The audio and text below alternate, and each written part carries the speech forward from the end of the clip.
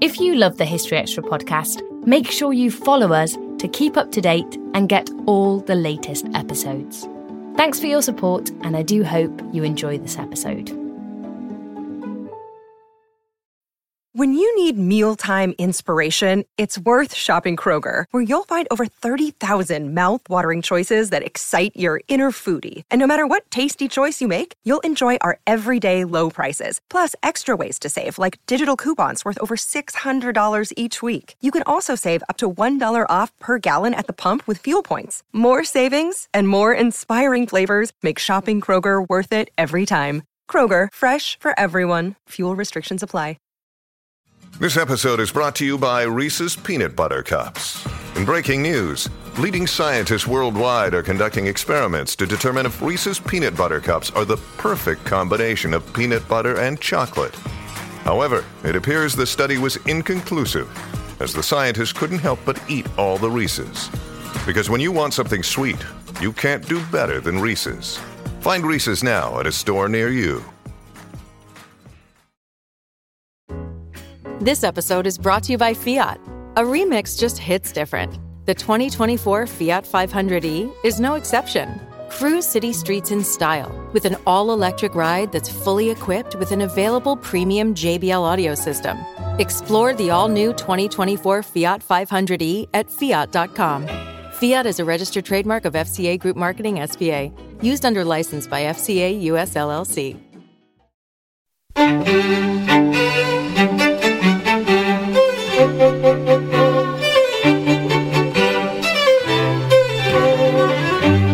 Hello and welcome to the History Extra podcast from BBC History Magazine and BBC History Revealed.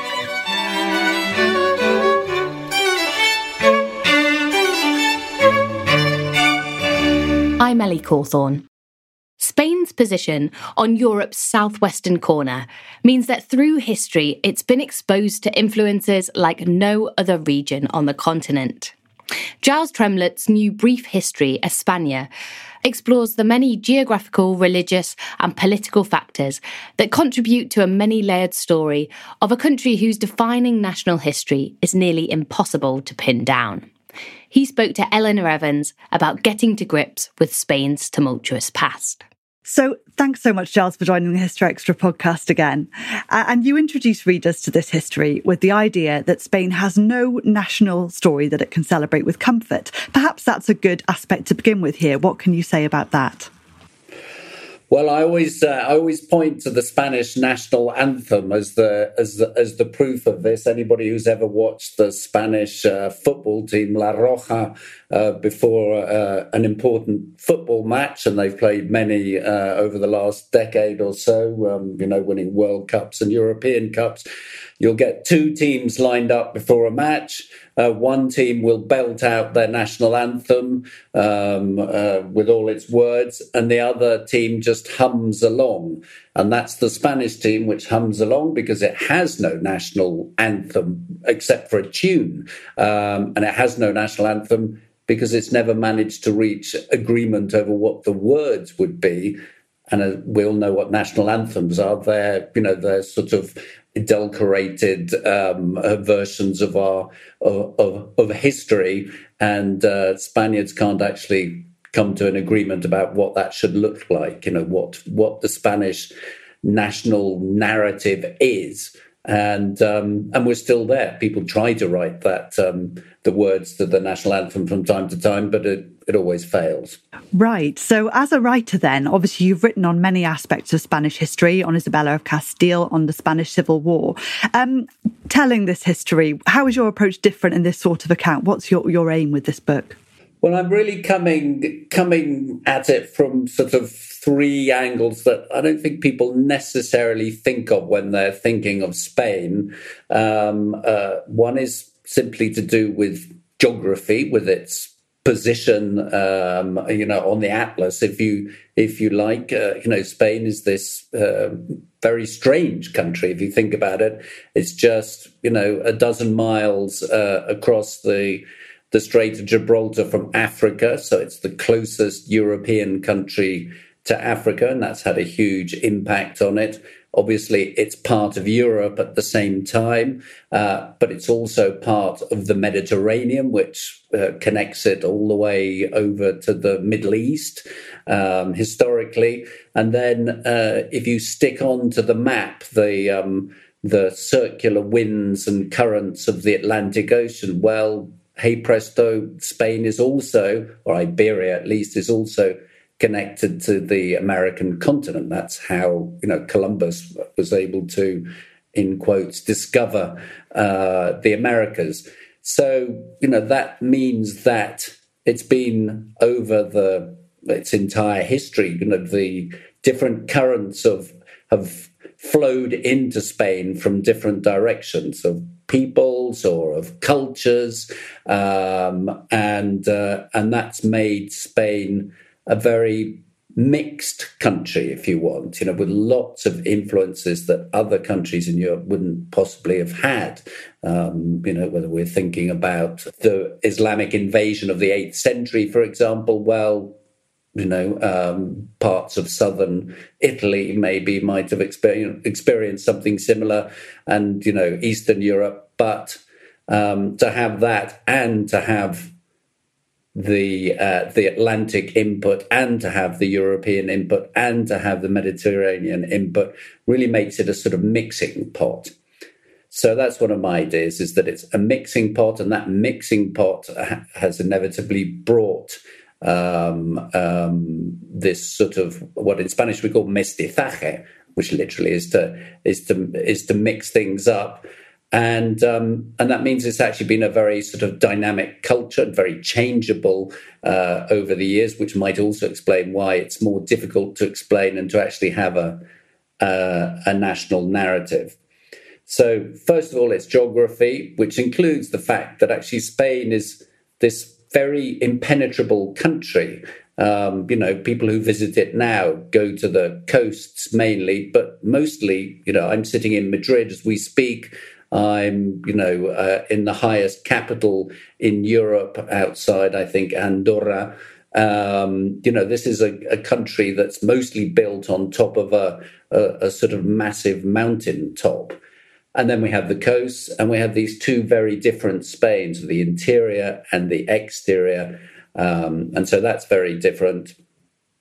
And then finally, all that sort of comes together. There are moments when Spain is very open to all these things, and there are moments where Spain sort of seizes up and closes itself off from the world. Francoism was a bit like that. You can go back to the Inquisition and think of it in those terms, or to the expulsion of Jews and Muslims. Yes, so all of those factors I think we'll dive into in this conversation. But I wanted to also ask about this idea of the four winds, which is Miguel de Unamuno. Is that correctly pronounced? Can we talk about this idea and how that influenced Spain? Okay, so Miguel de Unamuno was a philosopher at the end of the 19th century, beginning of the 20th century, very important person in Spanish intellectual history. And he really embraced this idea, what he called the four winds. And it's slightly what I was explaining earlier, the idea that Spain is exposed to these sort of cultural, political winds that blow in from all directions, from Europe, from Africa, from the Atlantic, from the Mediterranean. And when it's open to all those things, Spain lives through glorious periods of progress. And when it's closed to all those things, historically, it's gone, if not backwards, at least stood still in time.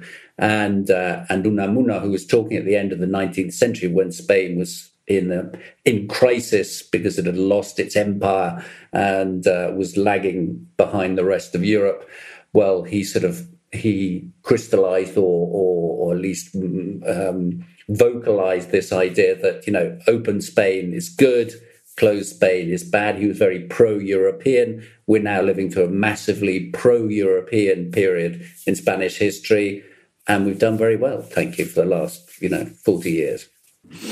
Okay, so that's a great sense of how the geographical position has influenced Spain very broadly through history. How does it influence the earliest aspects of Spanish history, Iberian history?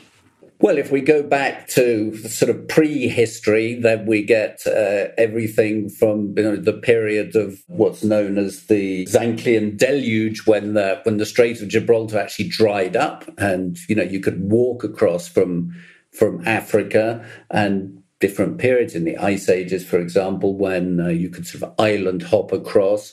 And indeed, in the Ice Ages, when Iberia was a sort of refuge for species and hominins from around Europe, because it wasn't iced over when the rest of Europe was.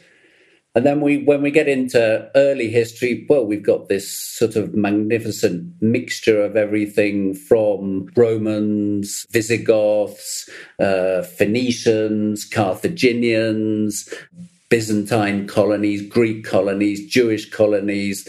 And so that, again, is Spain sort of open to all these different influences from the Mediterranean. Hannibal starts off his career in Spain. This is where the elephants came from in the first place. And so Spain is part of this sort of zone of contact, shall we say, between Europe and the other cultures.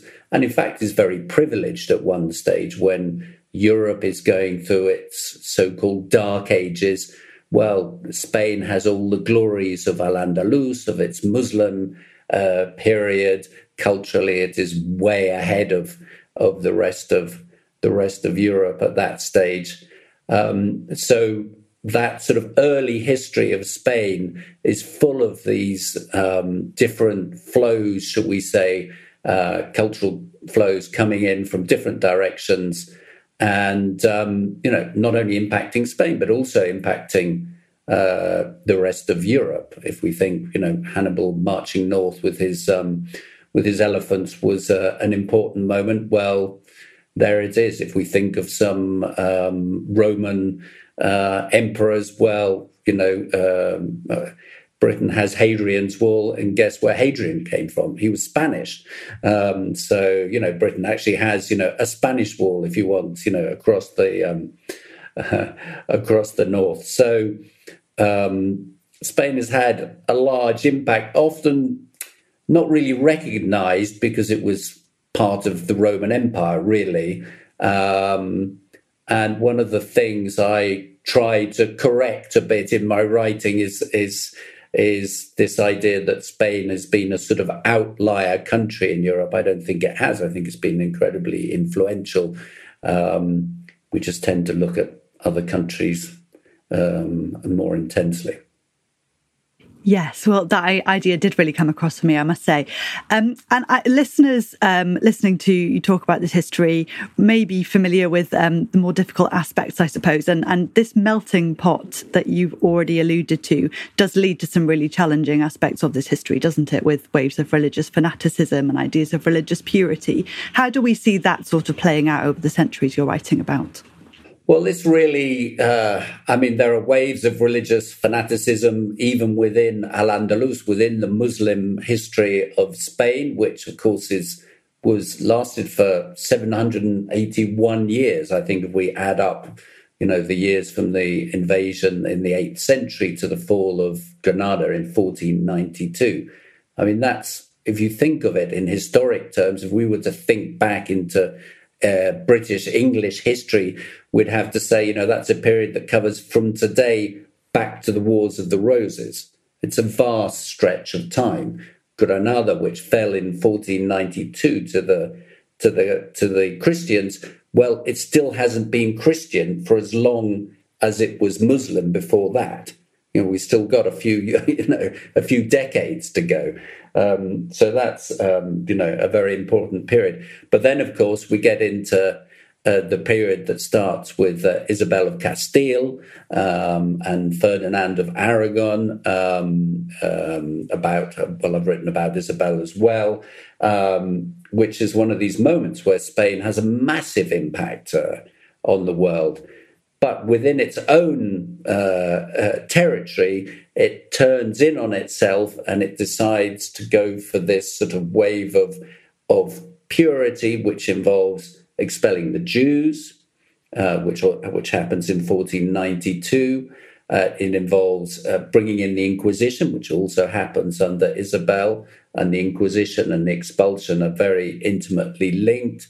It involves forcibly converting the Muslims in Spain, and then a century later expelling their descendants because they're deemed not to have been properly converted. So we have this sort of violent and oppressive period in Spanish history. The Inquisition, by the way, is always sort of overplayed by non-Spanish historians. In fact, far fewer people died in the Inquisition than died from, say, Protestant witch hunts in the rest of Europe. But what matters is the idea that the Inquisition imposed on Spain, this very strict Catholic doctrine, and the idea that really, it was dangerous to think outside your small mental and cultural space. So that was, a very violent and disturbing period. Some Spaniards, still think of it as a glorious period because it also coincides with other events that happened under Isabel. So yes, that's one of those examples of what I call closed Spain turning in on itself. Right. Well, you just alluded to it there, is that in the same period, the Spain, I suppose, geographically as we know it today, sort of begins to emerge. What's at play there in Isabella and Ferdinand's reign that brings these regions more closely together? Well, I mean, several things are happening. First of all, Isabel and Ferdinand are Castile and Aragon, and when those two bits of Spain come together, they basically create Spain. They're the two halves of Spain which are brought together by their marriage, and then under their children and grandchildren become, if not a single country, and that's one of the things Spaniards love to argue over, when they actually became a country rather than a collection of countries under one monarch. But anyway, we can say that process started with them. And of course, they're the people who send Columbus, again in that same year, 1492, out into the ocean. It wasn't called the Atlantic, it was just called the ocean back then, to sail west and to find Asia. And off he sets, lying to his crew about how long this might take and how far they've gone. And he bumps into a group of islands that he thinks are Asia, but in fact they're the Caribbean. He's discovered the Americas, and Spanish history after that for many centuries is largely about becoming an empire. Very broadly, I suppose, this does kick off sort of 5 centuries of Spanish imperial history. Whereabouts in South America and in Central America is Spanish influence reaching? Well, Spanish influence reaches the Caribbean, and then it gets into Mexico, and we have, the ghastly conquest of the Aztec and Inca empires as they go south, and the whole of the continent falls to Spanish invaders.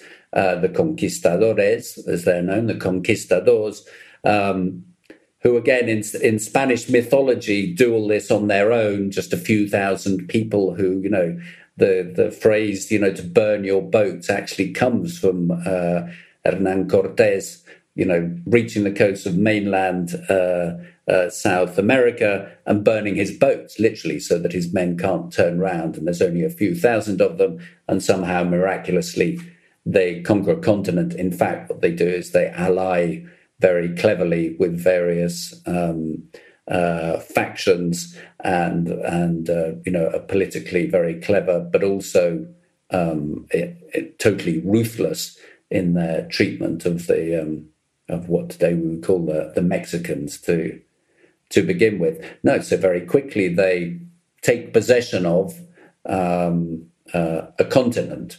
Doesn't mean they control it all. There aren't enough of them, but it does mean that in sort of European terms, it now belongs to belongs to Spain, apart from the little bit that by mistake gets given to Portugal. Still to come on the History Extra podcast. I remember, as I was a journalist at the time, going to the first exhumations of mass graves from the Francoist period. And I would go, and a couple of other foreign correspondents would go, but no Spanish press would turn up.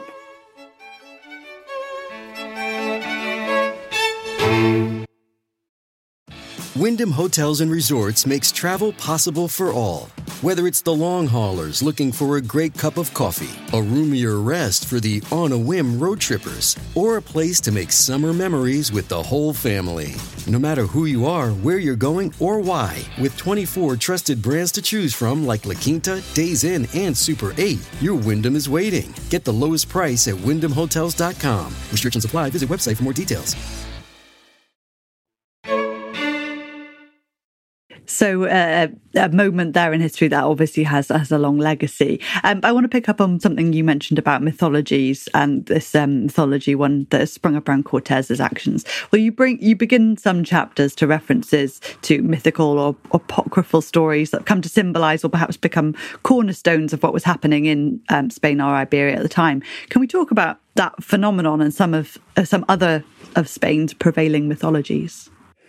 Yes, well, Spain often, like other countries, tells itself stories to try and sort of weave this impossible narrative that we've been talking about.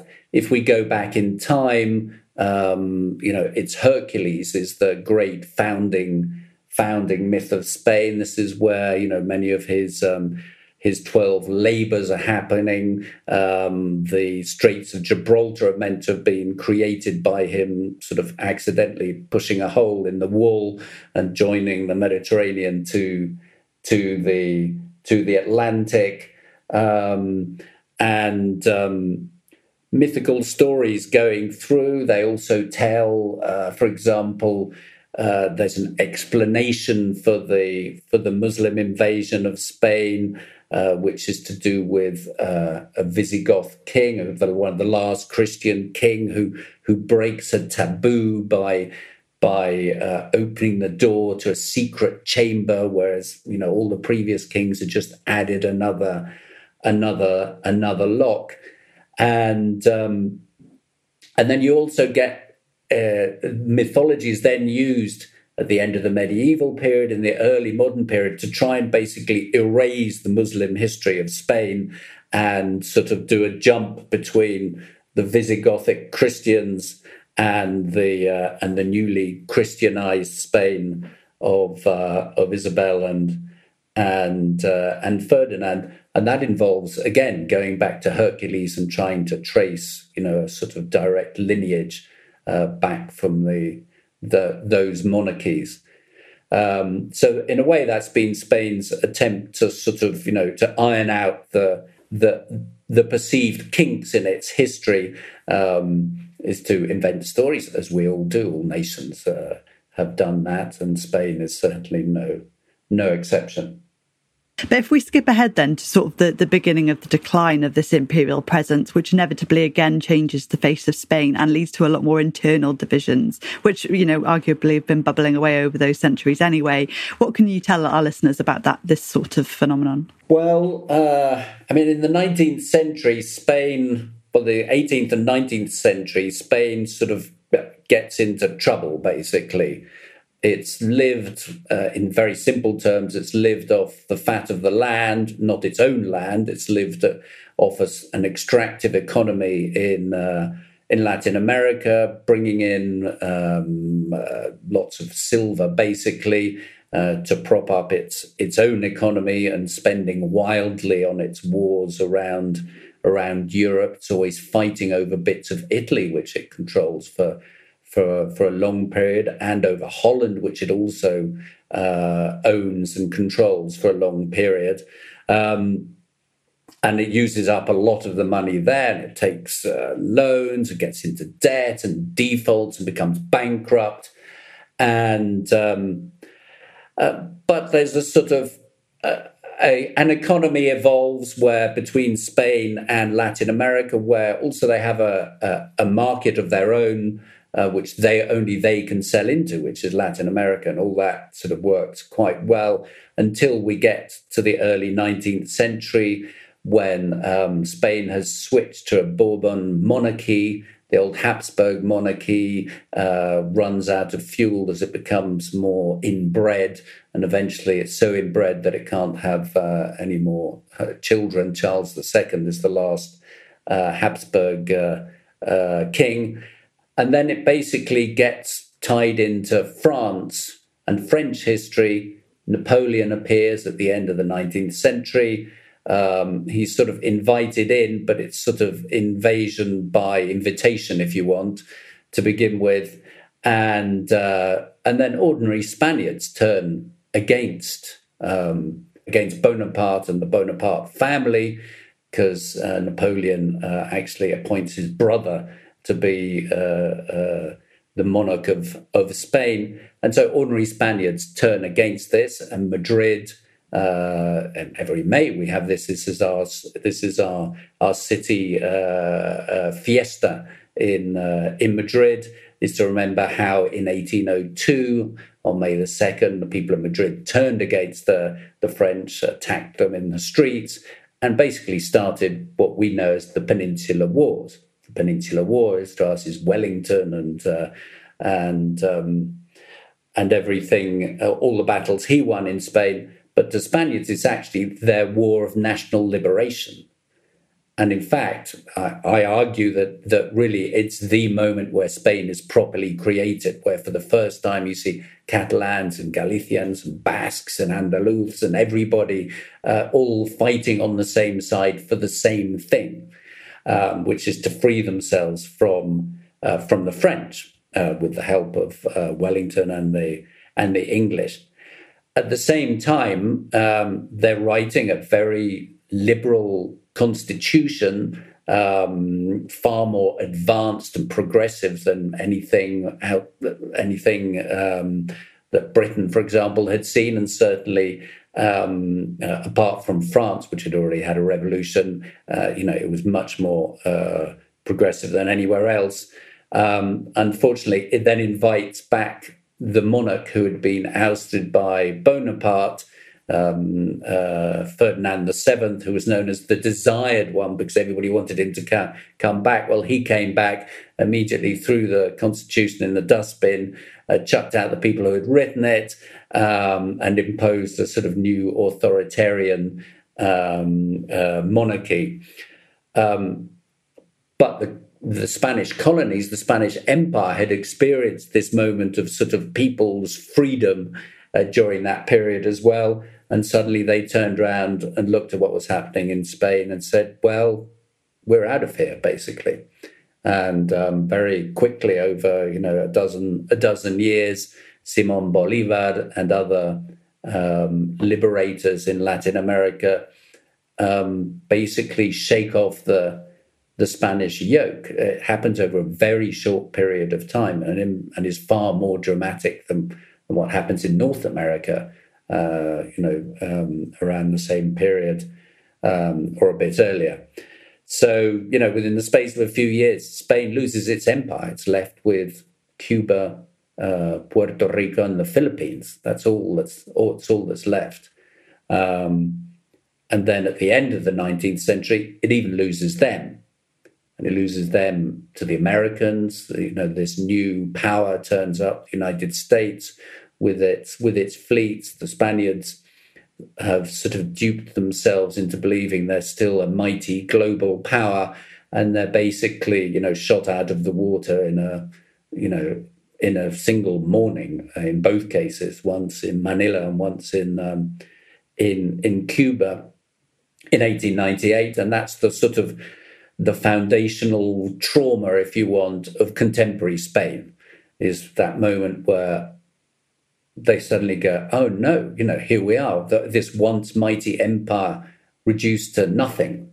We are only now, a European country. We have no empire, and especially hurt at a time when Britain and other countries were gaining empires. The race for Africa was going on, and Spain, experienced this moment of sort of acute introspection and sort of national, almost a period where everybody is glum, and you can see it in the intellectuals at the time. They're all asking, what's gone wrong? What's happened to Spain? Where did we go wrong? So if we play this sense of collective trauma forward, then what does that mean for Spain in the early 20th century? Well, we're still at it. We're still trying to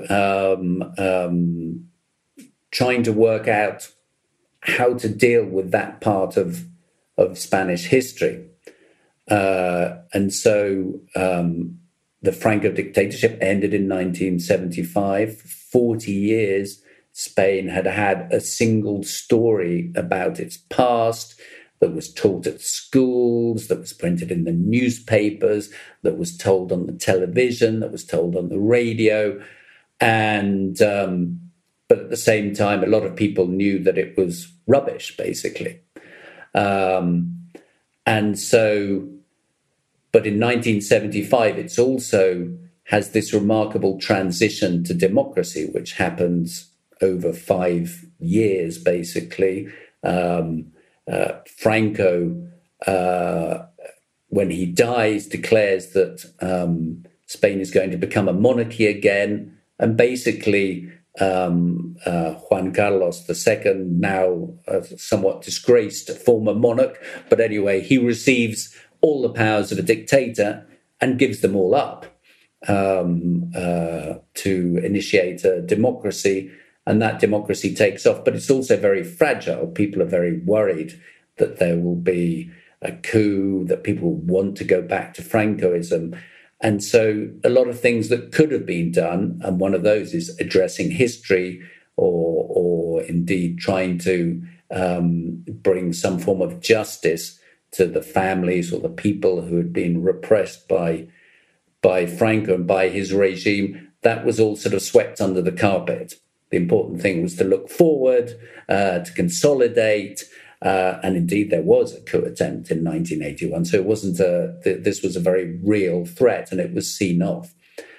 But after that, it still took a long time, not until the end of the 20th century, really, for people to start properly investigating Francoism. And I'm not talking about the historians who were already doing that, but for it to appear in the public sphere, in newspapers.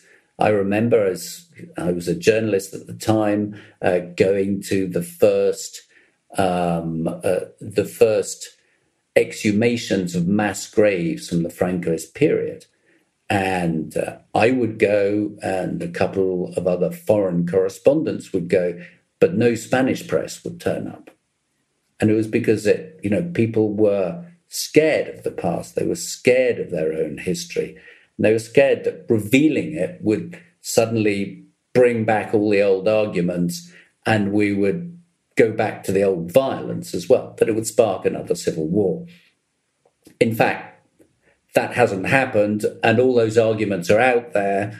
And to me, that's a sign of the maturity of Spanish democracy, that you can have the old arguments, but without everybody wanting to get into a fight or starting to kill one another. But what it does mean is we haven't reached any agreement.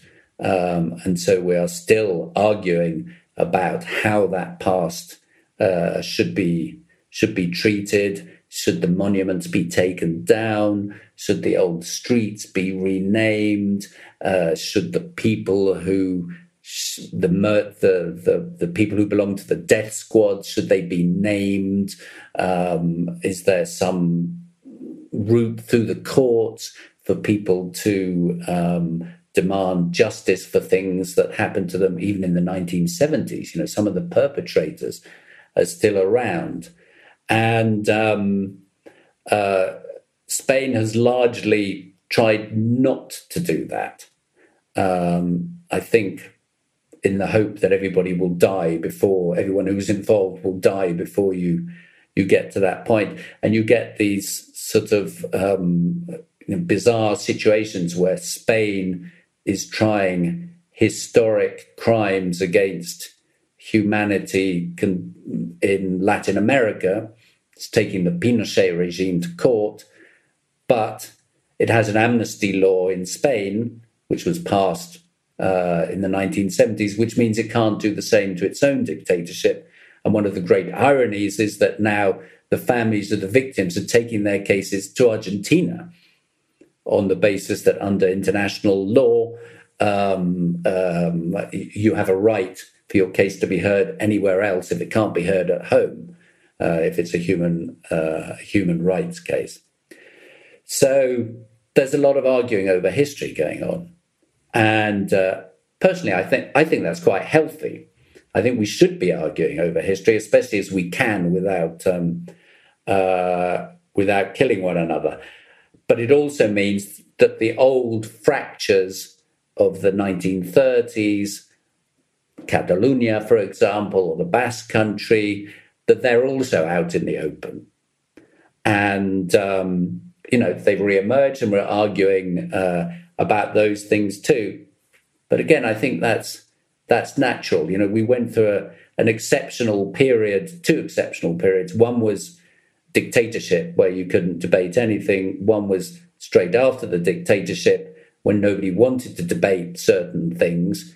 And now we're back to reality. And this is what Spain is like. It's a fractious country, likes a good old argument. And if it can have it, passionately but safely in Parliament or in the newspaper columns, that's fine. Why not? That's democracy. And in the meantime, Spain has done very well, thank you very much, from, belonging to the European Union. The last decade or so hasn't been that great, but it hasn't been for anybody in Europe particularly. And, who knows what the future will bring.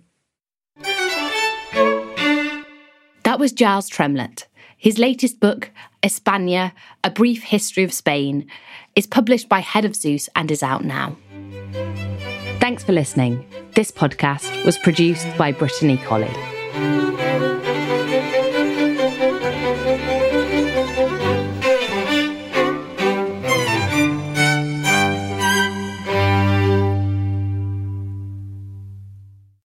A collision between a Chinese jet and an American spy plane. He came and rammed into our left wing. With relations increasingly strained, what are the chances of things spinning out of control? The Western world was asleep. I'm Gordon Carrera. I'll be exploring the friction in this most important of relationships and asking, has the West taken its eye off the ball? You cannot ignore China. From BBC Radio 4, this is Shadow War, China and the West. Listen wherever you get your podcasts.